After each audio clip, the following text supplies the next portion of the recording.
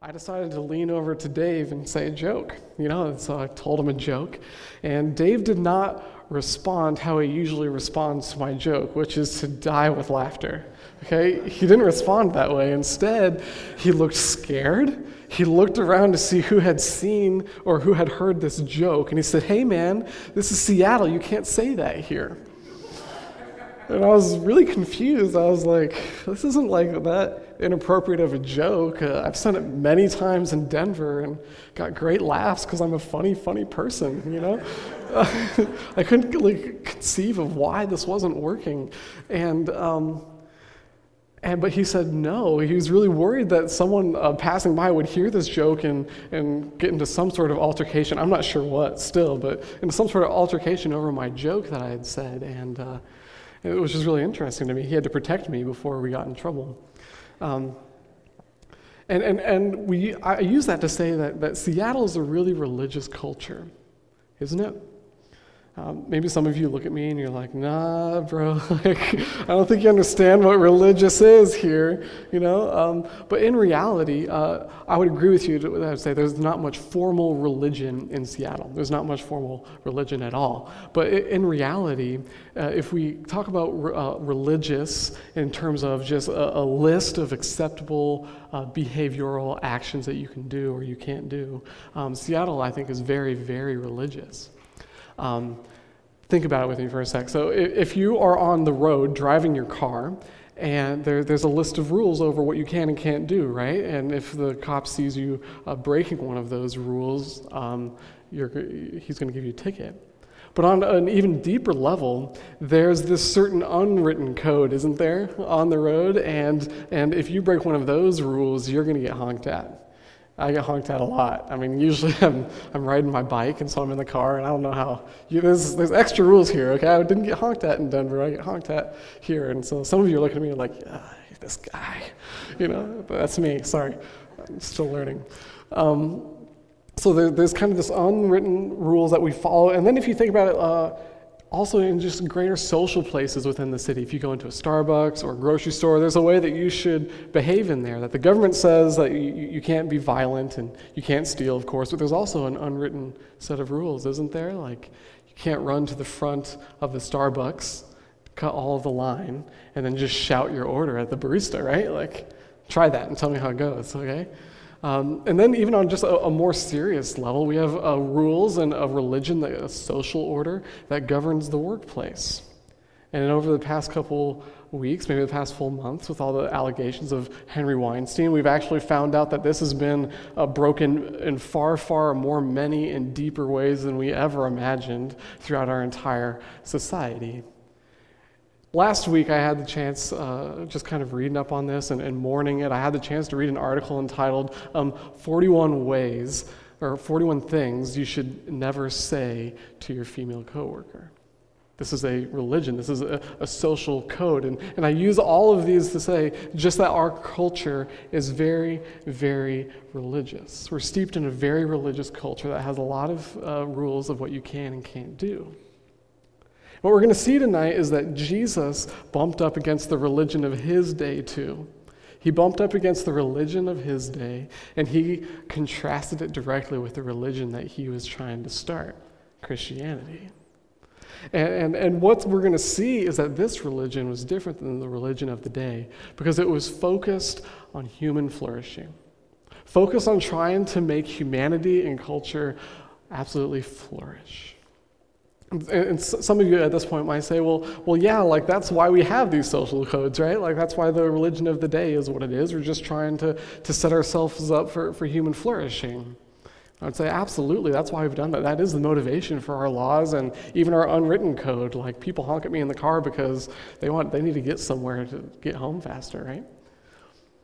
But what I want to ask you guys tonight is it working? Is it working? Is the religious code of our day actually bringing about human flourishing? Because I'm not sure that we can say that it is. I'm not sure we can say that it is, because when I look out at our culture, I see a population that is deeply seeking meaning and purpose in such deep, deep ways, yet completely disconnected, and this is a broad brushstroke, but for the large part, disconnected and disenchanted from their work and from their jobs. Disconnected and disenchanted with the relationships that they have. I see a culture that has an epidemic of loneliness, where people actually are consuming more social media, where people are consuming more entertainment than they ever have before. It's almost like the people go through the workday and it's a drudge, and they consume the entertainment to get back up, and then the next workday, and the next workday, and the next workday, and people are really miserable.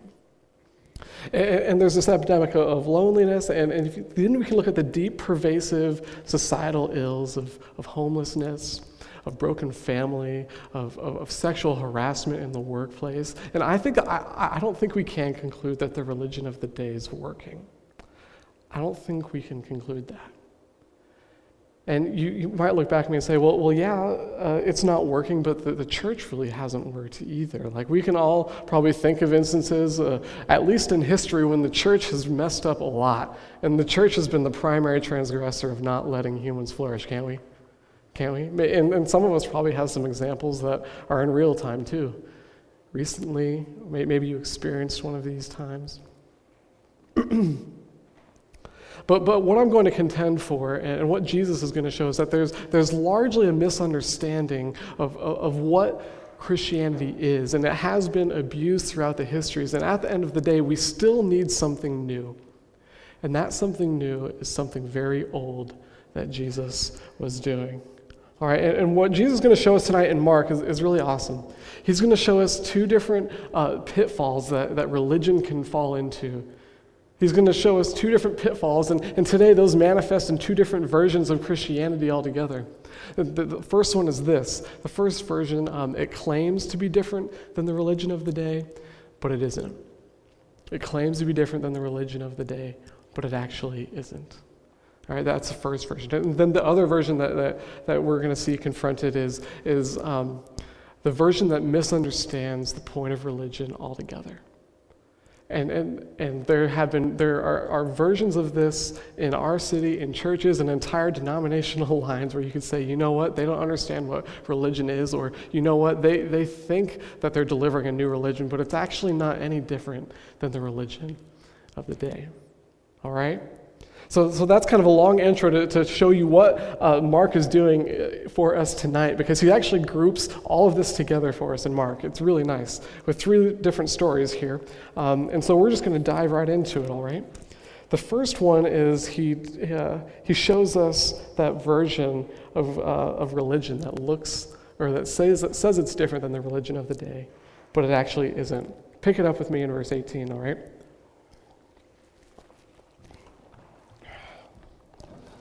It says, "Now John's disciples and the Pharisees were fasting. And the people came and said to him, 'Why do John's disciples and the disciples of the Pharisees fast, but your disciples do not fast?'" This is a very interesting question here. The Pharisees were the religious leaders of the day, and what they had done was they had actually set up this huge fasting schedule that isn't found anywhere kind of in the Old Testament law. They created their own, which was at certain times of the year they fasted, and then every Monday and Thursday they fasted. How would you like to be part of that religion? You know? Lots of fasting going on here. But what the people of the day see, they look at these religious leaders, they see their disciples are fasting. They look at Jesus, who's showing up on the scene and saying, "Repent and believe the gospel," another religious figure and leader of types, and they're saying, "Oh wait, there's no practice of this fasting religion. What's going on here?" You know? And then we get mystic Jesus. We get mystic Jesus. Do you guys know who mystic Jesus is? If you've read the Gospels, you've encountered mystic Jesus. Mystic Jesus can't give a straight answer to a straight question. Right? Mystic Jesus makes these sermons like longer than they have to be, okay? But mystic Jesus replies with three metaphors, and we're going to work through them here, okay? In verse 19 it says, "Can the wedding guests fast while the bridegroom is with them? As long as they have the bridegroom with them, they cannot fast. The days will come when the bridegroom is taken away from them, and then they will fast in that day." Then they will fast in that day. So this is a metaphor, and Jesus is likening him and his entourage of disciples to a wedding. He's saying, "I'm the groom, I'm showing up, You Pharisees are trying to get them to fast, and you're wondering why they're not fasting. Well, it's because we're celebrating. At the end of the day, Jesus is saying they're not fasting because I'm great. They're not fasting because I'm awesome and I'm to be celebrated. It's really interesting. Jesus kind of assuming an authority here of religious action. So that's the first thing this metaphor kind of unpacks for us. The second thing is Jesus identifies his disciples' personal acts of religion. He ties them to relationship with him. They can't fast now because I'm here, but they'll fast someday when I'm not here. You see that happening? All of his disciples' personal acts of religion are tied directly to relationship. And I don't want to spend a lot of time on this point. I want to move on to our kind of evaluation of what religion is. But this kind of leads to the question for all of us followers of Jesus. Do you view that your personal kind of acts of devotion, whether that be reading your Bible, praying, fasting, do you view those as attached to relationship? Because chances are if you're just using them as a checkbox, you're not getting much out of it. So try to view these personal acts of devotion through the lens of human flourishing. All right, but I want to, or through the lens of relationship. But I want to focus on these next two metaphors. They're both parallel. They're both saying the same thing, all right?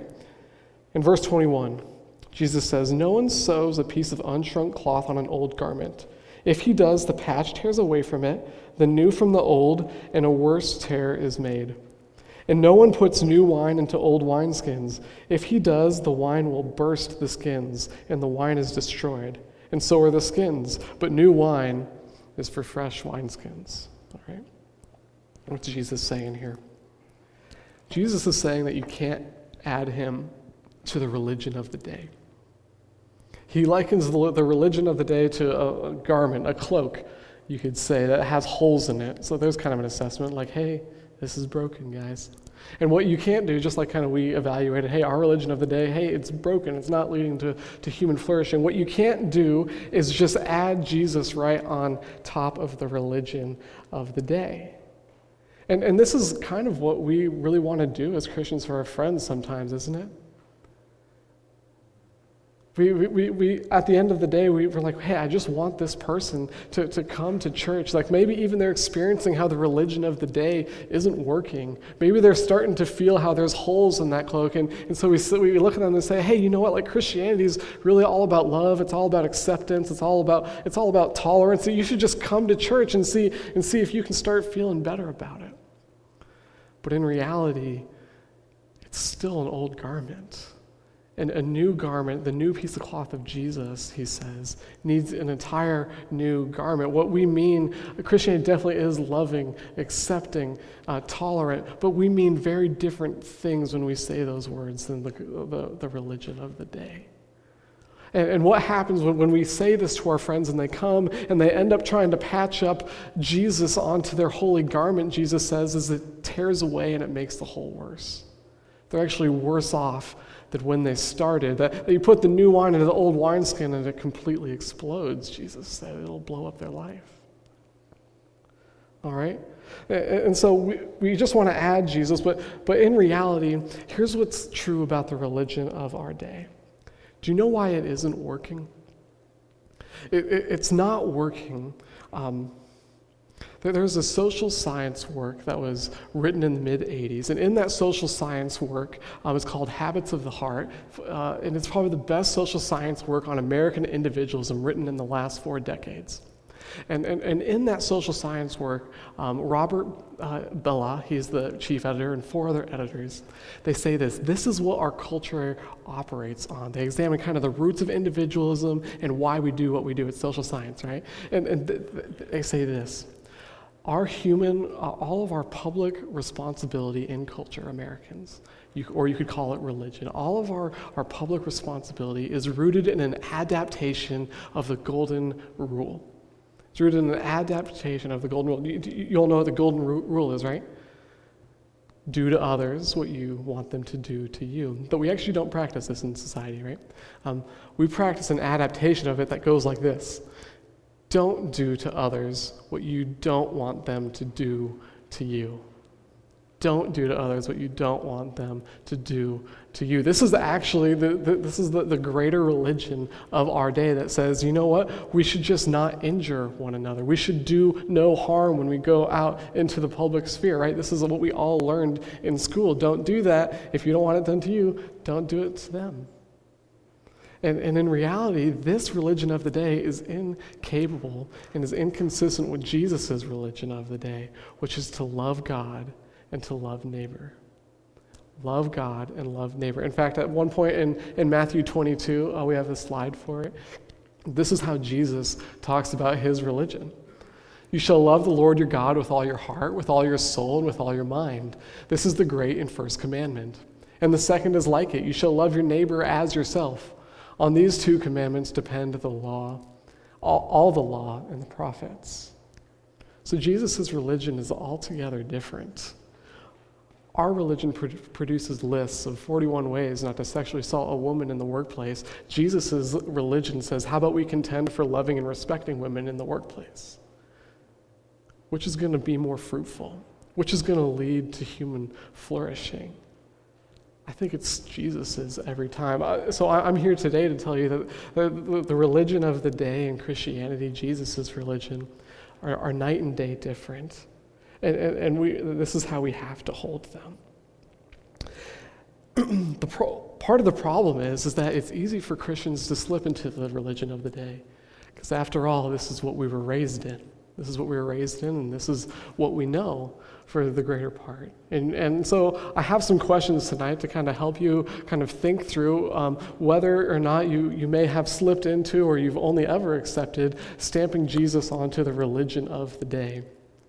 And so if you would answer no to any of these questions, that might indicate that, oh, you know what, maybe I slipped into the religion of the day, all right? So let's unpack. I'll just say them here. Do your friends and coworkers know that you're a church-going Christian? Is there friction between your Christianity and your partisan politics? I guess another way I could say that is if you tend to vote Democrat, is it still hard to vote Democrat? If you vote Republican, is it still hard to check that box? I'm not talking about just Donald Trump either, but just any Republican. There's parts of the Democratic and Republican platform that are very inconsistent with the kingdom of God, of love God and love neighbor. There's on both sides. Is it hard for you to vote? Do you feel challenged in your Christian walk? Do you mourn the brokenness of our city? And this one is a little bit difficult, so I'm going to unpack it at length for us. Do you have relationships with poor people? Do you have relationships with poor people? You see, we have another definition of what religion is in the Bible. It's in the book of James, if we want to throw it up there on the slides here. And it says, religion that is pure and undefiled before God the Father is this, to visit orphans and widows in their affliction and to keep oneself unstained from the world. See how that's just it's like a second version of loving God and loving others. On the back end here, keep oneself unstained from the world is another way to say loving God. And up on front it says to visit orphans and widows in their affliction. That's part of loving neighbor there. That word visiting is relational. If you're like me and you've signed up for a Compassion Child and they take the $38 out of your bank account every month and you never have to think of it, really think about it, you can't check this box off. This is relationship. This is relationship. And as I've gotten to know Sedaris over the last 4 or so months, I'm not sure of how many relationships like this we have in our body. I think that this is kind of pushing us to the edge of our growth as a church. It's pushing me to the edge of mine, at least. I'm not up here scolding you from a place of righteousness. I've just read this a week before you have. Signed up to be a big brother. I'm going to meet with my little 3 to 4 times a month here on out. Need to have a relationship with him. A relationship with people less fortunate than myself. All right? And I think some of us kind of recoil from these questions, or we may kind of feel them hitting us because we know that to do these kind of things, to love God and to love neighbor, that's going to ask sacrifice from us. That's going to be really, really hard. But sacrifice is where joy comes from. Sacrifice is where human flourishing can actually start. Loving God and loving neighbor actually does lead to sacrifice. Yes, absolutely.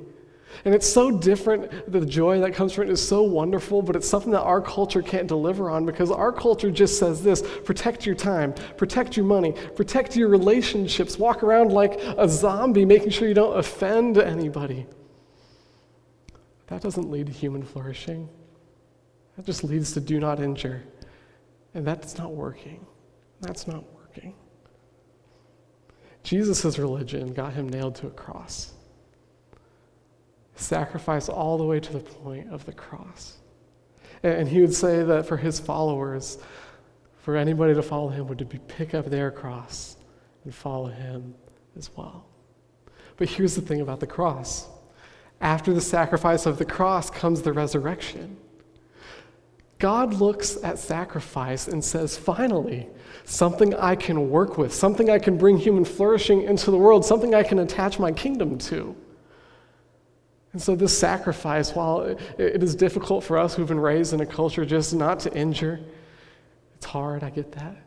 That's actually where you're going to find the most joy in your life. I guarantee it. I absolutely guarantee it. I know it's going to be hard, like biking around Seattle to meet 3 to 4 times a month with my little here starting soon. But man, I know that I'm going to reap incredible joy and satisfaction, and I'm going to start to see human flourishing in it. And so I'm going to do it, you know? And so this can be difficult. Loving God, loving neighbor, that's complicated. I mean, that's abstract. Like, what does this actually look like? And the great thing is that Jesus never decided or never thought that you'd be doing this alone. That this is to be discovered in community. This is why we preach sermons. This is why we have 8 fellowship groups meeting throughout the city. They're all about figuring out what does it mean to love God and love neighbor. I think our Wallingford group is spending a whole semester on just that phrase this semester, just 3 months on it. All right, so love God, love neighbor, discovered in community, all right? So that's the refutation of the first version of Christianity. It just seeks to add it to the religion of the day. Let's move on to the second one, okay? And that's in our second story here, which is immediately following. It starts in verse 23. One Sabbath he was going through the grain fields, and as they made their way, he is Jesus here, and as they made their way, his disciples began to pluck heads of grain.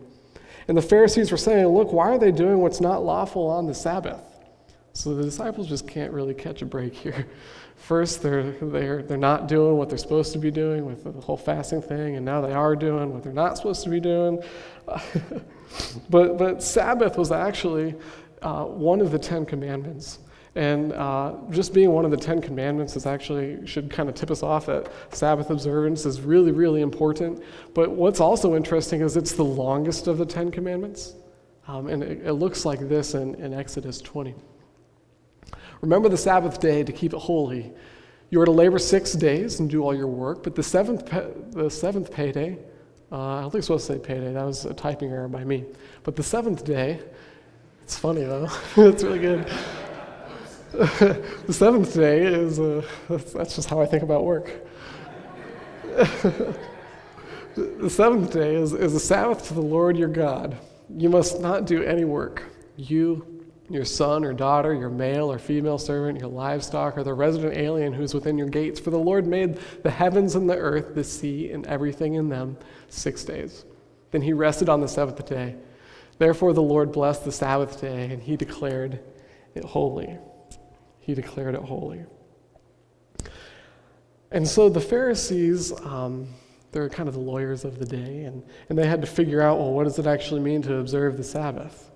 You know, what does that actually mean? And what they actually did was they distilled down 39 types of work, like blacksmith, doctors, all 39 different types of work. And under each one of these things, they outlined point by point and paragraph by paragraph what was permissible and what wasn't permissible by that profession in order to keep the Sabbath, in order to keep Sabbath on Sabbath day. It was long, it was exhausting. For people like transporting goods, you could transport something that weighed up to 2 dried figs in your pocket, but don't go over it. Stuff like this. Pretty crazy, right? But Jesus' response is this, okay? He says this in verse 25. Have you never read what David did when he was in need and was hungry? he and those who were with him, how he entered the house of God in the time of Abiathar the high priest, and ate the bread of the presence, which is not lawful for any but the priest to eat, and he also gave it to those who were with him. You see what Jesus is doing here? It's pretty insane, and it would have enraged the Pharisees. What he's saying is, me and my followers breaking the law right now, just walking down the road and kind of getting a snack, is the same thing as David and his followers breaking the law when he was being chased by his enemies and needed to eat in order to fight. He's likening himself to David. This would have enraged the Pharisees. He's saying, David broke the law, so I can. And they would have been like, yeah, he was David, and there was kind of some extenuating circumstances going on there. Who are you to say that you can also break the law just like David, God's anointed, who God made a special covenant with? That's crazy. But Jesus takes it even further. In verse 27, it says, and he said to them, Sabbath was made for man, not man for the Sabbath. So the Son of Man is Lord of even the Sabbath. The Son of Man is Lord, even of the Sabbath. Son of Man is Jesus' favorite way to refer to himself. In the Gospels, it happens like somewhere between like 30 and 40 times, I think. He calls himself the Son of Man, and it comes directly from an obscure passage in an obscure prophetic book called Daniel, where there's this Son of Man who comes on the clouds. It's this exalted king-like figure. God gives him dominion over all of the nations of the earth and full reign over it. And so what Jesus is saying is like, yeah, I'm actually a little bit above David. I'm actually the one who decides what the religion of the day is going to be. I'm actually the Lord of the Sabbath. And here in this sermon series, we've entitled it, The Most Important Question Ever Asked. And that question goes like this: who do you say that Jesus is? And Jesus would say this to his disciples at one point later in Mark. Who do you say that I am? Who do you say that Jesus is? And the answer that he's giving us right here is the King come to reign of Lord over the religion of the day, and the one to bring true life-giving religion of human flourishing to the world. To the world. So that's what he's saying. That's his authority. But then he also takes time to kind of correct the religion of the day, which is what I want us to focus on. He says here, he says, the Sabbath was made for man, not man for the Sabbath. The Sabbath was made for man, not man for the Sabbath. See, what the Pharisees had done in the Scriptures is they had found something very interesting. They studied the Scriptures and knew them better than anybody. That's the Old Testament in your Bible. They'd done something better than anybody, and they had found this thing called a redemption loop. I call it a redemption loop, but they found it, and it looks like this. God gave Israel the promised land, right? And the Israelites take possession of the promised land. God says, hey, you guys should drive out all the peoples from the promised land because I don't want you to start adopting the religion of the day. They don't do that, okay? And before long, they adopt the religion of the day. They adopt the religion. God just becomes a list of all these other gods for them. They adopt the religion of the day, and what God does is he stops protecting them. Then they're invaded by outside armies, and they're oppressed by outside nations, and eventually they cry out to God, and they ask him to save them. They cry out, and God, out of his loving kindness and his mercy, remembers his side of the covenant when they haven't. And he saves them. It's what he does with all his people. He remembers his side of the covenant, and he saves them. And the Pharisees, at this point in Israel's history, they're in the redemption loop of the oppression part. Rome was ruling over Israel, and the Pharisees had concluded that if we just start holding the law really good, if we start holding back to that, God will deliver us and give us the nation of Israel again. That's largely a misunderstanding of this redemption loop that happened throughout the Scriptures.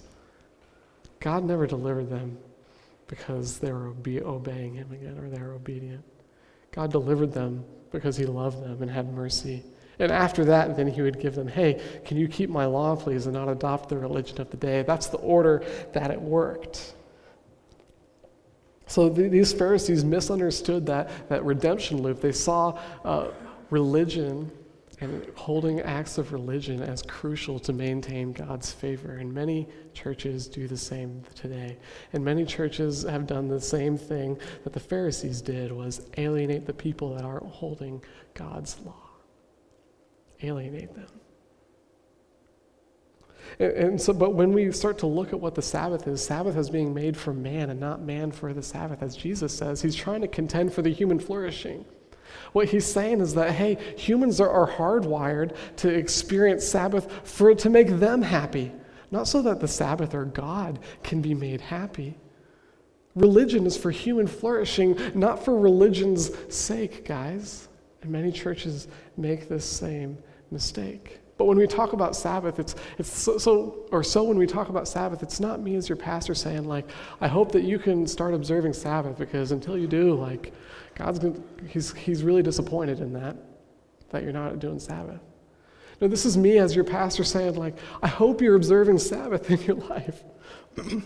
I hope that one day a week you're turning off all your work, you're turning off your email, you're turning off your phone, you're getting away from all these screens that actually don't let us rest at all. I hope at least one day a week you're taking a step back to focus on the meaningful relationships that you have in your life, your relationship with God, your relationship with your family, your closest friends. I hope that you're experiencing the nature God's created for you, because if you're not flourishing to the potential that you could be. That makes me really sad. You see the difference in the presentation of a religion that's focused on religion's sake and a religion that's focused on human flourishing? They're very night and day different. One hurts people, one sets them up to flourish. A couple weeks ago, I was looking at online videos, all on Facebook, I think.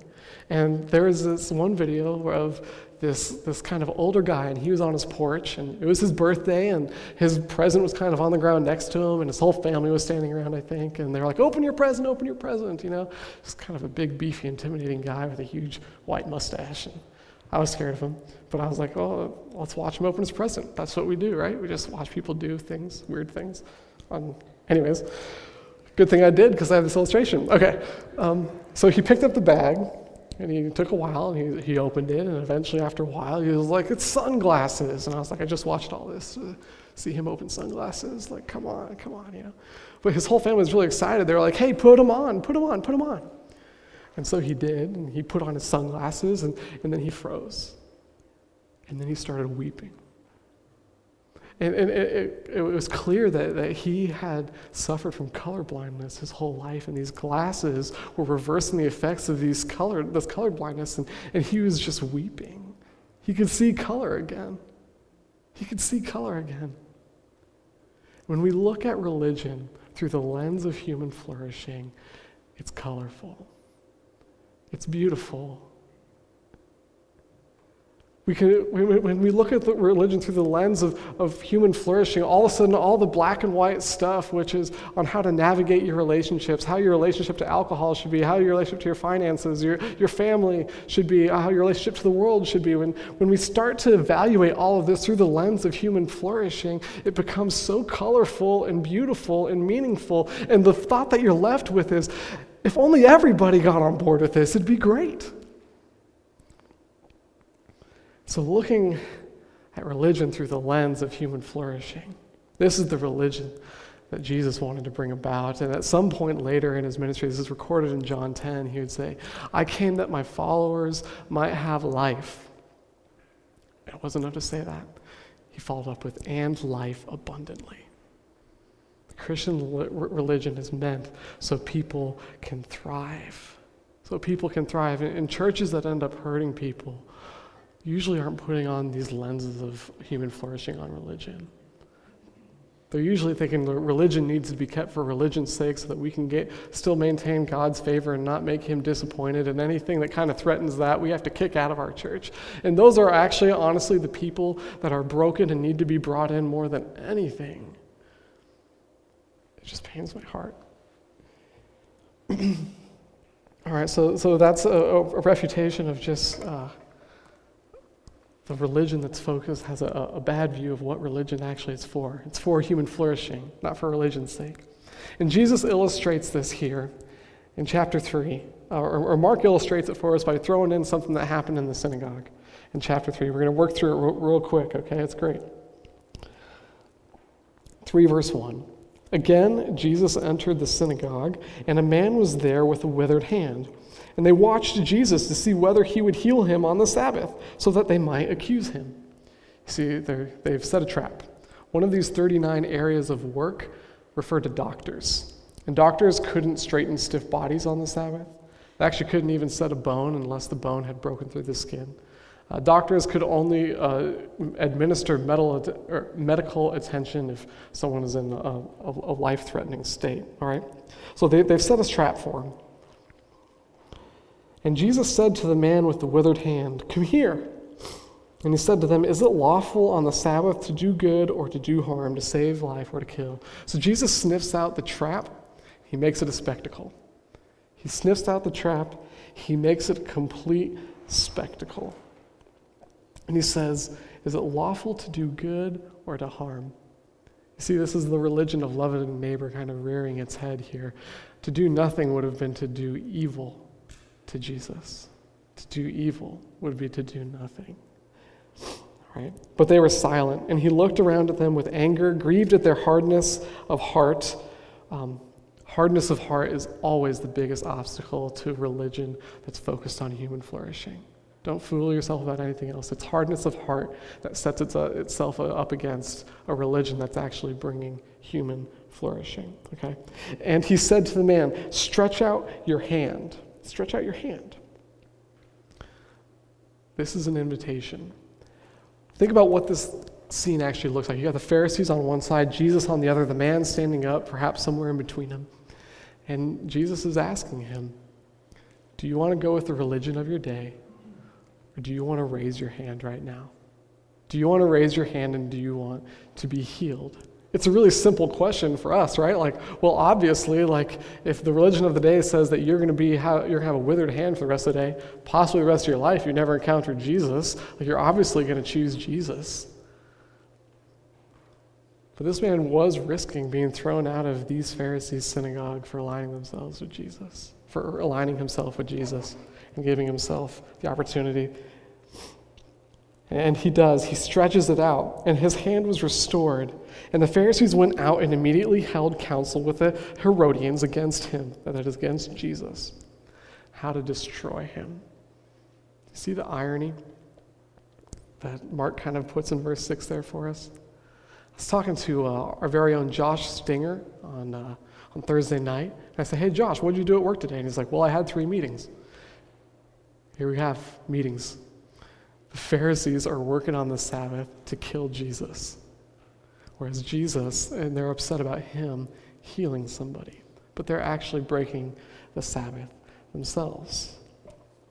So the religion of the day, it contradicts itself. The religion of the day contradicts itself. Thank God that the guy rose his hand and asked for healing. Thank God that man, he rose his hand. He recognized that the religious system of the day wasn't going to set him up for any flourishing, and he rose his hand. And that same invitation is for all of us too. Jesus is making the invitation to the people of Seattle saying, raise your hand so that you can experience human flourishing. Because until you do, you're just going to have lists and lists of rules of do not injure, do not harm, that are going to be ineffectual in your life. Come to my religion. Yes, there's going to be tons of sacrifice. I'm not going to lie. I'm not going to sugarcoat this for you. The Christian life is one of sacrifice, but it's one of sacrificial beauty. The fact that Jesus went to the cross has brought more human flourishing than ever. On the cross, he enabled humanity to come to God and have a relationship with God once again, and that from there, all human flourishing enters creation. Millions, billions of people have experienced the flourishing of Jesus' sacrifice. This is the call for us to do it as well. So who do you say that Jesus is?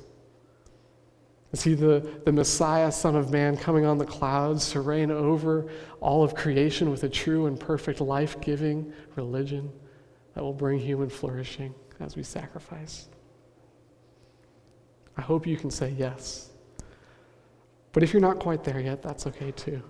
That's okay too. Please keep on coming back and considering with us. Sedaris is a safe place where you can continue to ask who Jesus is every week. All right? Pray with me. Father, we're just so humbled right now as we look at your son and how he followed a religion of loving you and loving us to the point where he died altogether, to the point where he was killed on the cross. And we thank you of that example of how that resurrection, him coming up to give life to all who follow him, God, was the necessary response of sacrifice and the religion of loving God and loving neighbor.